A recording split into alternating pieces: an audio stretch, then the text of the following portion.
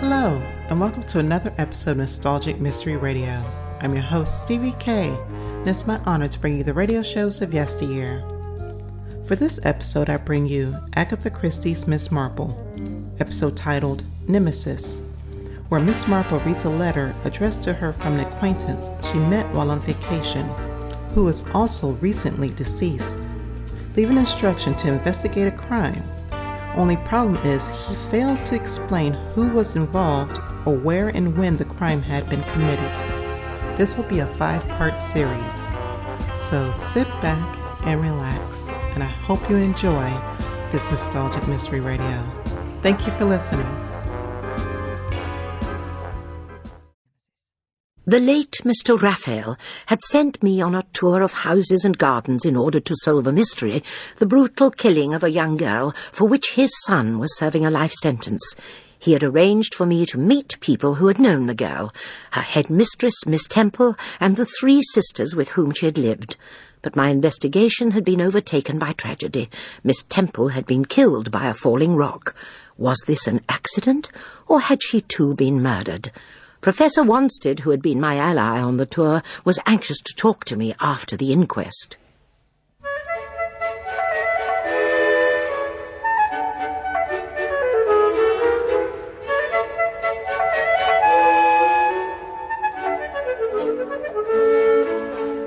We present June Whitfield as Miss Marple in Agatha Christie's Nemesis.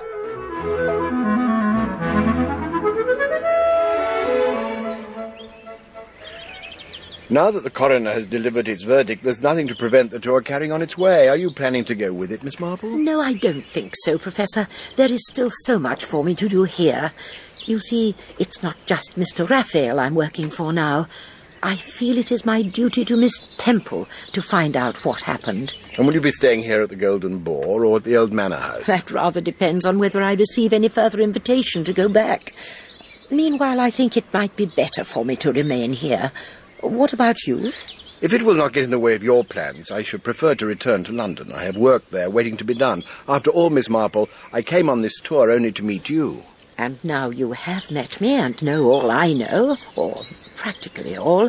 You have other matters to put in hand. So what is the next stage of your investigation? I only wish I knew.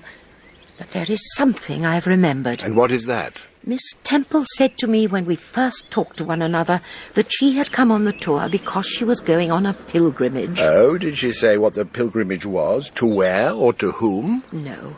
I think that if she'd been able to live for a little longer and not been so weak, she might have told me. But death came too soon.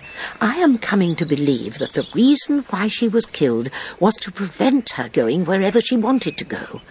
One can only hope that chance or providence may throw light on that. And that's the reason you're staying on here? It's part of it, I think. And I want to find out more about Nora Broad. The other girl who disappeared? Yes, the girl who was so popular with all the young men. I think that if I could learn a little more about her, it would help me with my inquiries. Then I leave the investigation to you, Detective Inspector Marple. But you won't go away without having a word with me, will you? There is something on which I would value your opinion, but I need a little more time to think it over. I'm not leaving until tomorrow, Miss Marple. I want to keep my eye on you for as long as I can.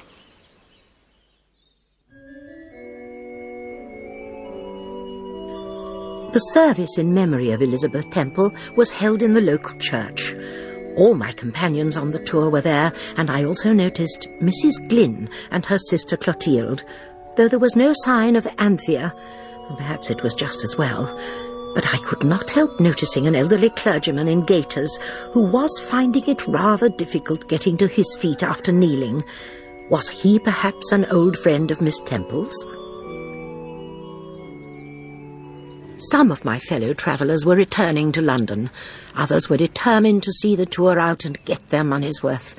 Miss Cook and Miss Barrow seemed not to have made up their minds, or were they waiting to find out what I intended to do? Are you going to go on with the tour, Miss Marple? No, I think I shall probably stay on at the Golden Boar for a little while. I don't feel quite equal to going on travelling. I think that a day or two's rest might help me to just... Yes. I think we might hang around here for a while as well. There are some pretty good walks in the neighbourhood after all. I couldn't help wondering what they would have done if I had said I was going on with the tour. I waited until they were well out of sight before I made my next move, and then I went along to a neat little house at the end of the road. Oh, and what can I do for you, Mum? Mrs. Blackett? Yes, that's my name. I wonder if I might come in for a moment. I've just been to the memorial service and I am feeling a little giddy. If I could just sit down for a minute or two. Come right in, Mum. Come in and sit down. I'll get you a glass of water. Oh, thank you. I'm sorry to put you to any inconvenience. Oh, don't you worry about that.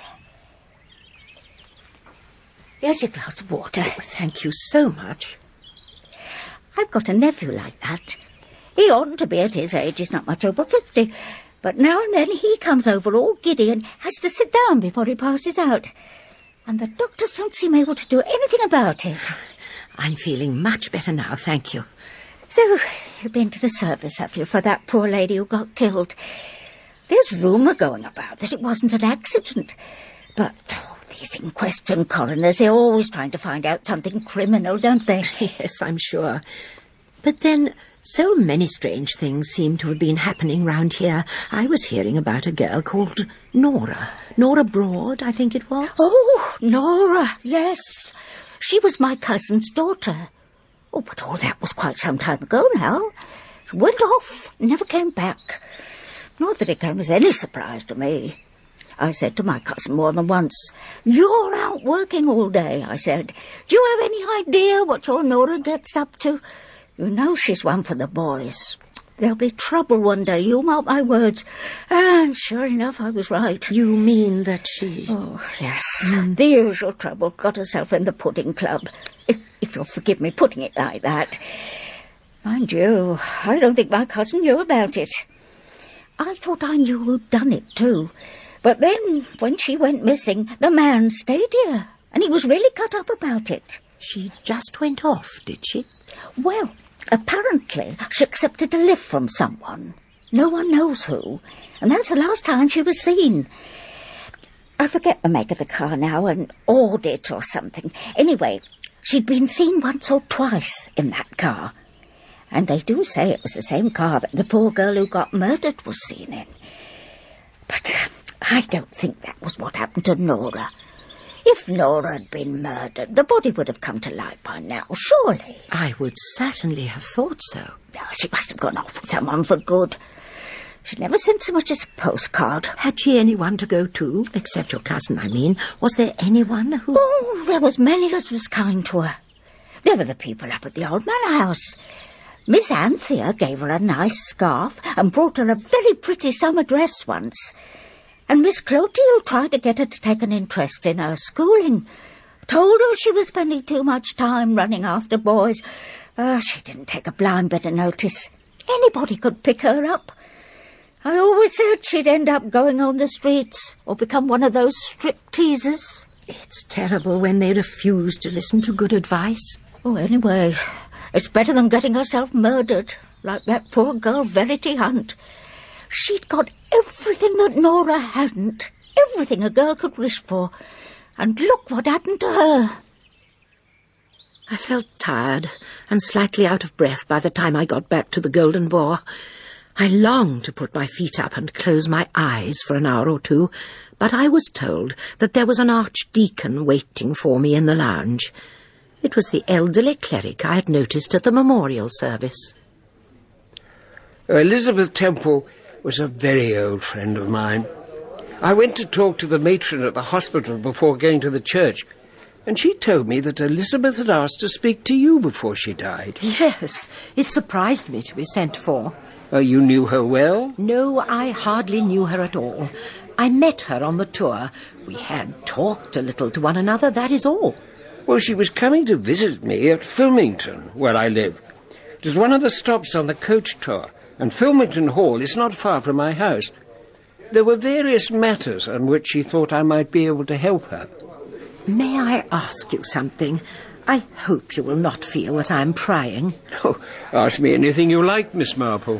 One of the things Miss Temple said to me was that she had not come on the tour simply to visit historic houses and gardens. She had another purpose, and she asked me if I could guess what it was. And what did you say? I told her that she had the look of a person who was on a pilgrimage, and she said that that was so. She was. Oh, very strange. And what I wanted to ask you was whether that pilgrimage was her visit to you. Well, I rather think it must have been. We were talking about a young girl, a girl called Verity. Oh, Verity Hunt. But she died some time ago. Did you know that? Oh, yes. Miss Temple told me that this girl had been engaged to be married to the son of the late Mr. Raphael. Mr. Raphael had paid for me to come on this tour, and I think it was his intention that I should meet Miss Temple. I imagine he thought she might be able to give me certain information. About Verity Hunt? Yes. But that was why she was coming to see me. Elizabeth wanted to know certain facts. Did she want to know why Verity broke off her engagement to Mr. Raphael's son? We've got the old Ned survey map and we've got the compass. Have you got the mint cake? I wonder if you would mind very much if we were to continue our conversation on the hotel terrace. I don't wish to appear melodramatic, but there would be less chance there of our being overheard. It can't rain, not today. You see, Miss Marple, Verity didn't break off her engagement. I'm certain of that. Well, as certain as I can be of anything. Did Miss Temple know that? No, I don't think she did. The whole business of Verity Hunt was something which disturbed her very much. And why did this marriage not take place? Please don't think that this is just idle curiosity. I, too, am on, not a pilgrimage, but what I should call a mission. You're involved in some way? I am involved by the dying wishes of Michael Raphael's father. He wanted me to find out whether his son really was guilty of the crime for which he had been imprisoned. Well, I doubt whether I can help you very far, but I'll do what I can. I knew that dear child Verity from a long way back. I prepared her for confirmation. I used to hold services at Elizabeth Temple's school. Verity was one of the most beautiful children, in mind and heart as well as appearance, that I've ever come across. She had the great misfortune to lose her parents before she was truly adult. She went to live with a close friend of her mother's, Clotilde Bradbury Scott, and her sisters at the old manor house near here. But perhaps you've already made their acquaintance. Yes, I have met them, yes. I saw nothing of her again until the day she came, when suddenly she turned up at my house, looking very bewildered and anxious, with an attractive young man who I happen to know slightly, Michael Raphael. They told me that they were in love with one another and wanted to get married. And did you agree to marry them? Yes, I did. Perhaps, Miss Marple, you may think that I should not have done so. It was obvious that they'd come to me in secret. And I'll tell you frankly, Michael Raphael was not the kind of person you would want for any daughter or relation of yours. So I have heard. Well, he'd been in trouble ever since his boyhood. He'd been involved in a whole series of crimes of one sort and another. And he was a bad lot as far as girls were concerned as well. And did Verity know what kind of a person he was? We made no attempt to deceive her. He'd withheld nothing. He told her that when he married her, he would turn over a new leaf. And did she believe him? She said to me, I know what Mike is like. I know he'll always be that kind of person. But I love him. I may be able to help him, and I may not. But I'll take the risk. A brave girl. I'll tell you this, Miss Marple. Through my work with many young people, I've come to know when a couple really are in love with one another. Those two loved, in the words of the marriage service, for better, for worse, for richer, for poorer, in sickness and in health. But there my story ends. I can't tell you more because I don't know what happened. I only know that I agreed to do as they asked. We settled a day, a time, a place. I think perhaps I was to blame for agreeing to the secrecy. They didn't want anyone to know? Well, Verity didn't. And I should imagine that Michael most certainly didn't. They were afraid of being stopped. For Verity, I think there was a feeling of escape. From the old manor house? From being too cared for, too protected. She wanted to escape to a different kind of life. But the road she started out on led to pain and death. And that is why I have a grave feeling of guilt. Yes, I can understand that. What happened on that day, the day they were to be married? Well, I waited. Waited for a bride and bridegroom who never came, and who sent me no word, nothing. It still seems to me unbelievable. Not that they didn't come, but that they sent me no word. Something must have happened between them. Something that opened Verity's eyes to some aspect of Michael Raphael's character that she'd not known before. Well, in that case, surely she'd have let me know. She wouldn't have left me waiting there to join them in holy matrimony. She was a girl of beautiful manners, well brought up. She would have sent word. No, I'm afraid there is only one thing that could have happened. Death. Yes, death. Love.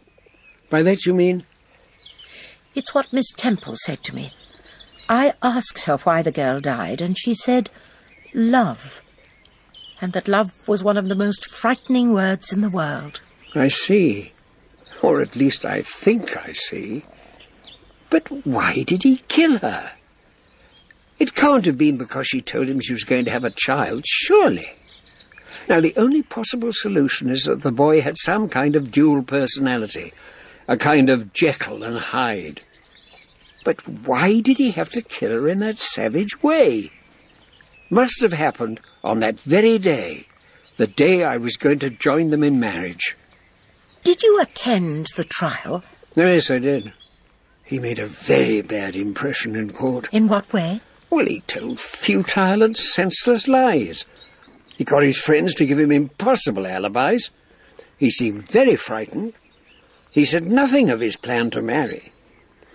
I believe his counsel was of the opinion that it would tell against him, that the girl might have been forcing him to marry her because she was pregnant. All the evidence was dead against him.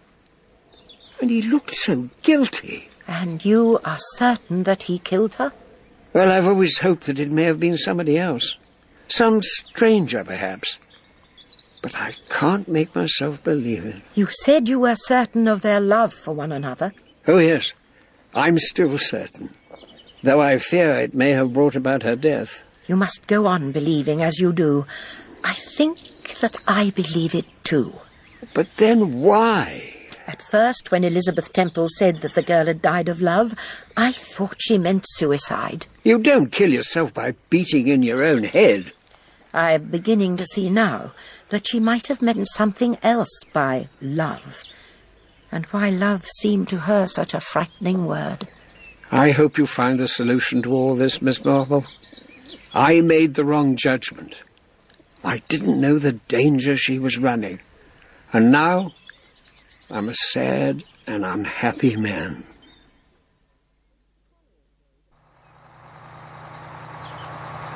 The following day, the coach was drawn up in front of the Golden Boar, and the long-delayed tour was about to get going again.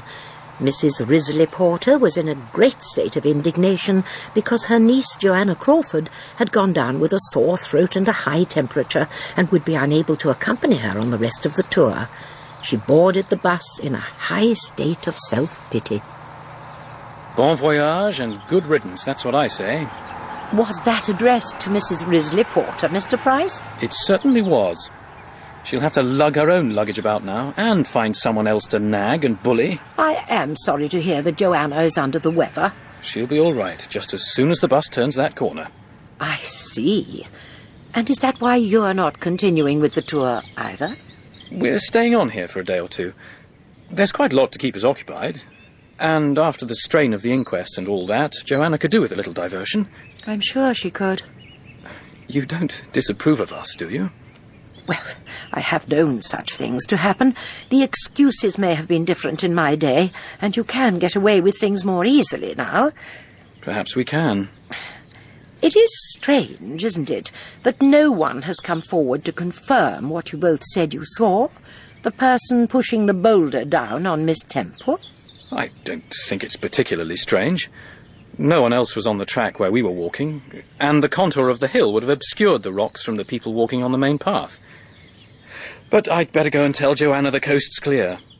And he was off before I could ask the question that was on the tip of my tongue. My doubts would have to wait. And I needed to talk to Professor Wanstead again before he caught his train back to London.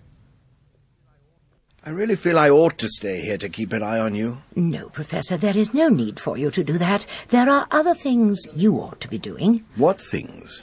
Are you onto something? I sincerely hope so, but I need to verify it. There are certain matters that I cannot handle myself. However, I think that they fall within your province, because you're in touch with what I call the authorities. Meaning Scotland Yard and the governors of Her Majesty's prisons? Exactly. One or other, or all of them. You might have the Home Secretary in your pocket, too. You don't let much stand in your way, do you? Where do you want me to start? First of all, I want to give you this address. Some charity or other, I take it. One of the better ones, I believe. You send them clothes, jackets, pullovers, that sort of thing. You're not suggesting I donate something? I want you to make inquiries there about a parcel which was sent to them 2 days ago, sent from the post office here. I want to find out what was in it. I've no doubt you can somehow manage that. Will there be anything inside the parcel to say who actually sent it? I rather think not. Though I suppose it is just possible there might be a note saying, from Miss Anthea Bradbury Scott. Did she, She took it to the post. You had asked her to take it there? Oh, no. The first I saw of the parcel was when you and I were sitting out on the terrace the other day, and she passed by carrying it. You think that this parcel might be interesting? I think the contents of it might be quite important. You like keeping your secrets, don't you, Miss Marple? Oh, not exactly secrets. They are possibilities that I'm exploring. One doesn't like to make positive assertions unless one has a little more positive knowledge. Anything else? I think that whoever is in charge of these things should be warned that there might be a second body to be found. Do you mean a second body connected with the crime we have been considering? The murder of Verity Hunt? Yes, I'm quite sure of it, as a matter of fact. And do you know where this body is? Oh, yes. I'm quite sure I know where it is. But I need to have a little more time before I can tell you that. What kind of a body? A man, a woman, a child? The other missing girl, Nora Broad. You know, the more you tell me, the less I like leaving you here. We don't want you to be the next corpse. Don't you worry. I'm not expecting anything like that. Do you suspect any particular person? Or people? Yes, I think I do. But I need to find out more, at least as much as an old woman like me can. Do I understand you're no longer interested in the people who have gone off in the coach? Why should I be interested in them? Because you said Mr. Raphael had sent you on the coach for a particular reason, and sent you to the old manor house for a particular reason. Very well, then. The death of Elizabeth Temple is presumably tied up with someone on the coach, but your remaining here ties up with the old manor house. You're not quite right there. There are connections between the two, but I need someone to tell me things. Do you think you'll be able to make someone tell you? I think I might, but you'll miss your train if you don't go soon. Yes, you're right. I'd better be going. I'll walk with you to reception. Looks as though your shadows are waiting for you, Miss Marple. My shadows? Oh, you mean Miss Cook and Miss Barrow. They never seem to let me out of their sight for long. So you're off back to London, Professor? Yes, I am. You're both staying on, I take it. Oh, yes. We've discovered there is so much to see round here. There's a particularly interesting Saxon church at St. Martin's in the Grove with what sounds like a really unusual font and the remains of a doom painting over the chancel arch. We were wondering whether you'd like to come and see it with us, Miss Marple. You're very kind, but I don't think I feel quite up to going off on an expedition. It's only 5 miles away, and there's a very good local bus service. Not today, I think. Perhaps I might join you on another of your little outings. We'll take you up on that, Miss Marple. Have a safe journey, Professor. Goodbye. Goodbye.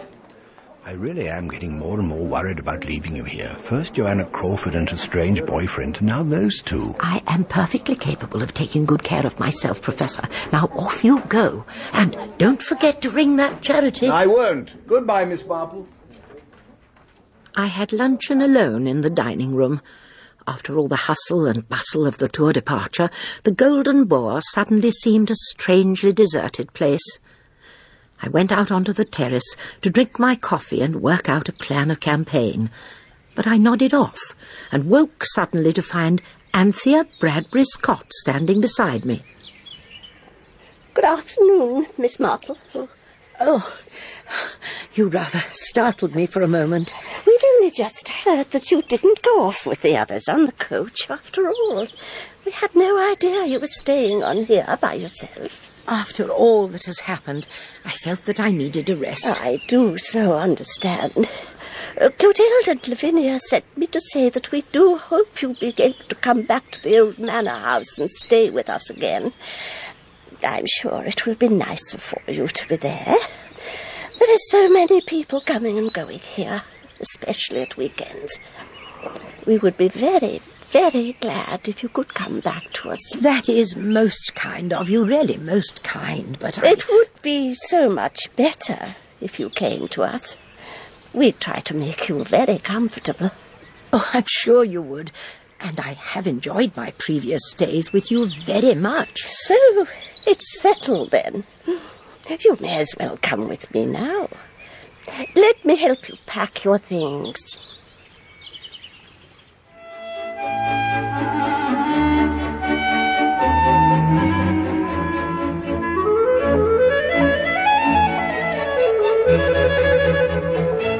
In Part 4 of Agatha Christie's Nemesis, Miss Marple was played by June Whitfield.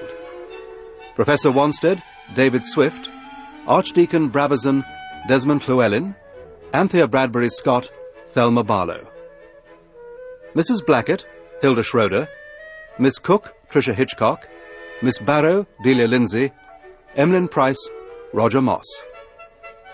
Nemesis is dramatized for radio by Michael Bakewell and directed by Enid Williams.